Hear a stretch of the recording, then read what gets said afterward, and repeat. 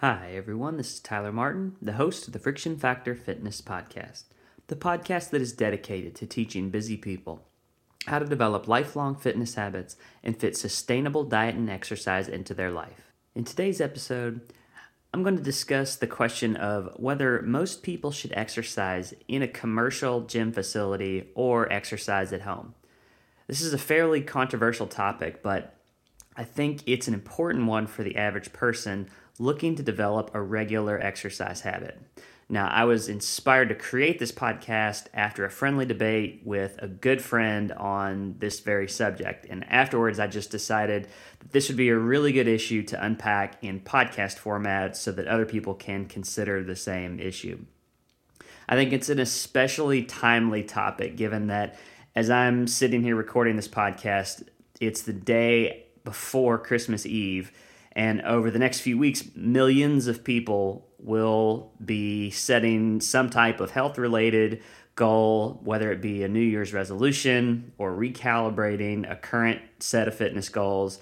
And a lot of times that entails signing up for an annual gym membership. So hopefully what I have to say will give you some new perspective that can help you establish an effective exercise protocol for 2023 and beyond. So let's jump right in. Okay, so first, let's just restate what the question is formally. And the question is, where's the most productive place for the average person to exercise to develop a sustainable exercise habit? Exercise in a gym or exercise at home?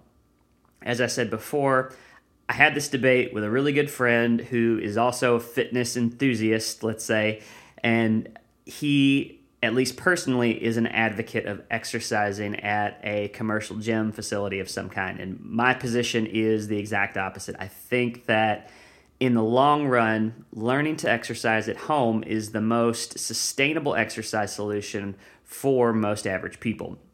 To understand my position, let me start by just setting some context. So first, my recommendation is based on what I think is a very reasonable and likely assumption, which is that most people struggle to exercise regularly because they lead really busy lives. And it's difficult to systematically allocate time and energy to exercise when you're juggling lots of other priorities and responsibilities. It's no coincidence that when you look at most of the surveys that are conducted on exercise program adherence, lack of time and energy are consistently top reasons that people provide for skipping or stopping some type of workout regimen. So with this context in mind, I base all of my exercise recommendations around the concept which I call friction. And I define that as the inefficient use of time and energy within an exercise process or a fitness process of some kind.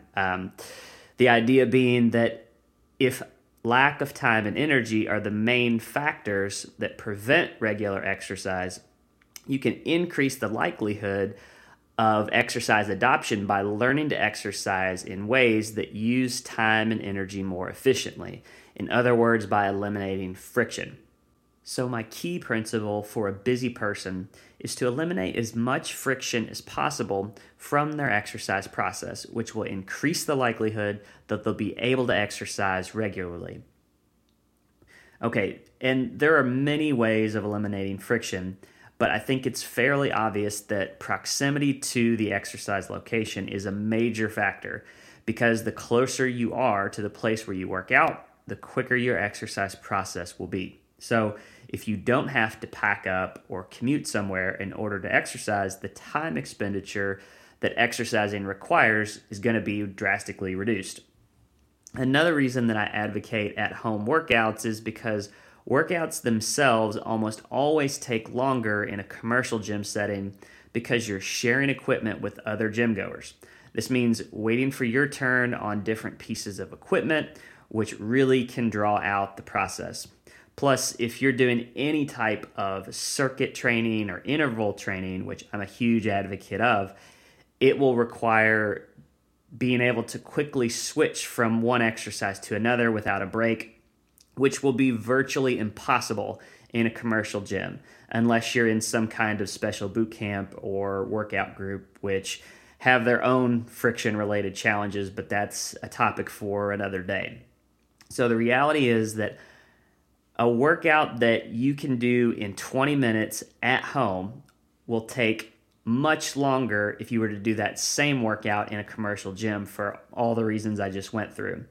And we know that lack of time is a primary reason that the vast majority of people don't exercise regularly. So the best solution in general is to eliminate the source of the friction, the main source of friction, which is the commercial gym setting itself and its proximity to your home. I want to stress here that my advocacy of working out at home is delimited to individuals who are looking to make exercise a lifelong habit, to improve their basic health, fitness, and just overall quality of life. Are there some people out there who are wired in such a way that they can get to the gym consistently for years and years and even decades and decades? Yes, of course, those people do exist, but by the law of averages, the chances are that you are not one of these people. They're very few and far between.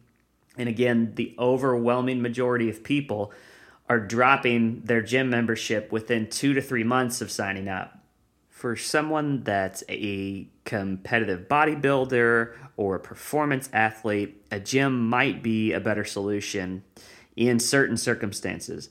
But my solution is not for a fitness specialist with a high stake in expending lots of time and energy into exercise.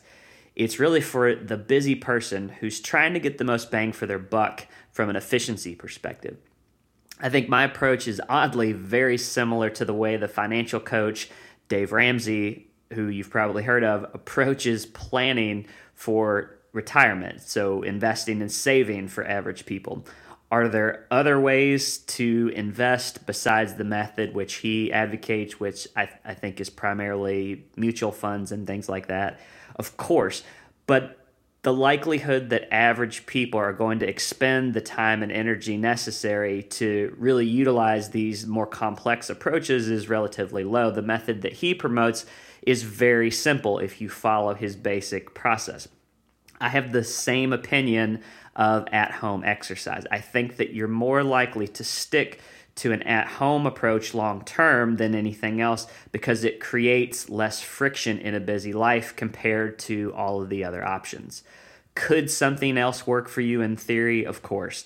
But there's a reason that millions of people sign up for gym memberships every January. So just, about a week from now as I'm recording this. And most of them have stopped. Most of those millions of people who sign up have stopped going to the gym consistently by March. And you see this year over year, and it's been going on for decades and decades. I think the reason for this is the friction created by both that proximity to the commercial facility and the friction that you encounter in the commercial facility itself. Now, I want to get into some of the pushback against my position because there are some reasonable and I think probably common rebuttals that are worth addressing. The first one, this is one that my friend who was debating this with me raised when we started the discussion, was why the singular focus on shortening workouts? His question was, why not try to make exercise more enjoyable? The idea being, if it's more fun, then you may be more willing to do it regularly. And his point was that for many people, the gym atmosphere is more conducive to fun, motivation, camaraderie, etc. And my answer to this is that I think in the long run, the positives of the gym atmosphere really fail to overcome the amount of friction that they create, that the amount of friction that most people encounter when they're trying to integrate exercise into their normal daily routine. No matter how great your workout partner is or your spin instructor is or the equipment that your gym has available, the reality is that when life gets hectic, you will, more likely than not, you will drop all of these good things if you have that your gym is offering if you have too many other priorities pulling you in different directions. And this happens more than you think. Things like being relocated for a job, or having a baby, or a new pet, or starting a big project at work. These things happen all the time. And when they do, regular trips to the gym tend to be one of the first things that get deprioritized for most people. I think that for most busy people that are interested in exercise, ultimately, they just want to get the exercise done so that they can get the health or fitness benefits and then move on to the other things that they care about. So I think about exercise fundamentally as a task like brushing your teeth or taking a shower. We do these things for their utility, not necessarily for the enjoyment we get out of the activity itself. Now, I have nothing against recreational exercise. Maybe you like to, play a sport or, engage in some type of game that has a physical component to it. But I think if you choose to do these things, it's really best to think of them as icing on the cake if you have the bandwidth for it. But when you don't, you want to have a low friction, reliable, at-home option that you can fall back on, because when things get tough, you don't want to stop doing physical activity altogether because you're too busy. So really having that fallback, that at-home kind of baseline for your everyday fitness will ensure that you keep up your exercise habit for years and decades to come. The other thing that my friend raised, the other objection, was that when he tried to work out at home, he did this during COVID, he just couldn't get motivated in the same way that he could when he visited his gym. And I think this is pretty common. He said, I tried and I just couldn't get in the right headspace when I was trying to work out in my living room. And I think a lot of people who've tried some type of at-home workout have experienced this. But there are a few things that you can do to alleviate this barrier. First, I think that if you're not used to it, and especially if you've got a history of working out in a more traditional gym setting, working out at home can take some time to get accustomed to. And this is mostly a psychological thing. You need to form an automatic mental association between a particular place in your home with the activity of exercising. In other words, you need to turn this into a habitual thing, which, according to some of the more recent research, can take as many as 60 days of repetition to start to build up. So I think in the beginning, just initiating the activity of exercising in your home and doing it frequently and consistently is more important than the length or the intensity of the workout itself, at least from a habit building perspective. So from that perspective, it would be better in the beginning just to do 5 minutes of a workout a day in your home versus doing longer, more intense workouts that would be more difficult to get motivated for. Over time, getting into the headspace to exercise at home will start to feel a little bit easier. It'll start to feel a little bit more automatic. And eventually, it'll feel as normal as brushing your teeth or taking a shower. Now, this doesn't mean that exercise becomes as easy as brushing your teeth or something like that. Exercise is always going to require a significant energy expenditure and, be physically taxing. But what does get easier is the psychological component of exercising in a particular way, in a particular place, in this case, in your home. And it's possible to build this level of comfort if you put in the consistent repetitions of engaging in the activity, even if it's just for a minute or two each time in the beginning. This is how you turn the behavior into a habit. And once you've got that tackled, then you can really, if you struggle with this, you can really focus on the initiation of the behavior of just starting the activity and doing it frequently. Once you get that tackled and you start to feel comfortable, then you can really start to focus on, okay, I'm going to lengthen the time of my workout, the duration of my workout, and I'm going to ramp up the intensity. I think another reason that people initially struggle to adapt to at-home exercise is that it often requires using different equipment or doing different exercises that they're not accustomed to, especially, again, if they have a history of exercising in a commercial gym. When you set up a home gym space, you will probably have very minimal equipment. Maybe you have a small set of free weights or even just some resistance bands.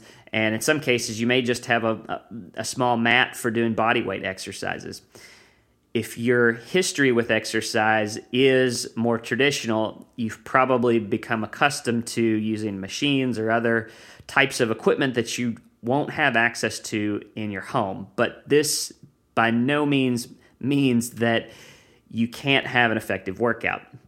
So just like some people need to get into the psychological groove of exercising in the home environment through repetition, some people need to go through the motions of doing different exercises with different methods and equipment. Many times, they need to put in the same frequency and the same consistency before they start to get that level of comfort of exercising in a new way. And so that's another thing that I think initially it's really more about just the number of reps and the time spent until you start to kind of habituate doing things in a way that you're not used to. But they do become more familiar, and once you reach that place, then you can really start to ramp up the intensity and so forth. So at this point, you may be wondering, are there ever times when it could make sense for an average busy person to utilize a commercial gym facility or something like that? And yes, I think there are times when using a gym can make sense. I think the most common one is when somebody is really inexperienced and uncomfortable learning how to exercise properly on their own if they're not familiar. So in this case, it could make sense to temporarily sign up for a gym membership and to work with a trainer to get comfortable with specific exercises, equipment, and techniques. But with that said, I think that the friction that comes with using a gym still applies here. So I think it's important to let whoever you're working with, probably a trainer, know up front what your intentions are, that, hey, I'm trying to get comfortable with exercise. Let them know that your intention is to transition to doing exercise at home, because that will be important as they build a program for you and make recommendations on equipment and so forth. But make sure you're upfront about that. Because I do think that ultimately you want to start, once you get comfortable, you want to start to make that transition to at-home exercise as quickly as you can.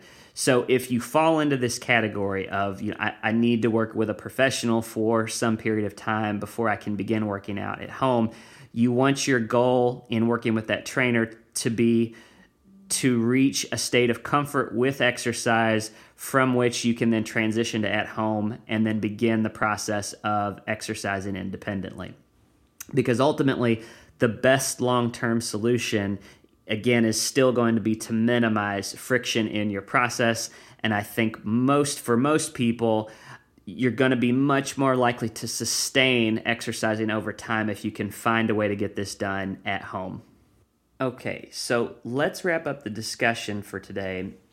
And what is the key takeaway for the busy person looking for the best way to establish a long-term exercise habit? I think it's that finding a way to get comfortable with exercising at home is going to greatly increase your chances of making regular exercise a habit and becoming a part of your regular everyday routine. But this can require some upfront work to establish a good workout space in your home and to get mentally comfortable with doing at-home exercise. But if you can find a way to do this, it will put you in a much better position to sustain an exercise practice for a lifetime. And in future episodes, I'll dive into some best practices for setting up a home gym space and selecting exercises and equipment. But as a spoiler, I'll go ahead and tell you, yes, this approach can even work if you have a very small living space, like a micro apartment or something like that. So as we move through the holidays and into the new year, I recommend that everyone who was planning to set some kind of a fitness goal to really think hard about how much friction they can realistically tolerate over time, and consider if an at-home solution might be more practical in the context of your busy life. I think if you think it through, you'll find that the answer is probably yes. Thanks again for listening to the Friction Factor Fitness Podcast. If you enjoyed this episode or found it valuable, please subscribe, please like, and please share with others who you think may also find it helpful. Also, please check out my website, frictionfactorfitness.com, where you can access more content, access my free fitness calculator tools, and download a free teaser of the first 3 chapters of my new book, The Friction Factor, The Busy Person's Guide to Sustainable Diet and Exercise, which is launching in March of 2023 and is now available for pre-order. Thanks again for listening, and stay tuned for more episodes.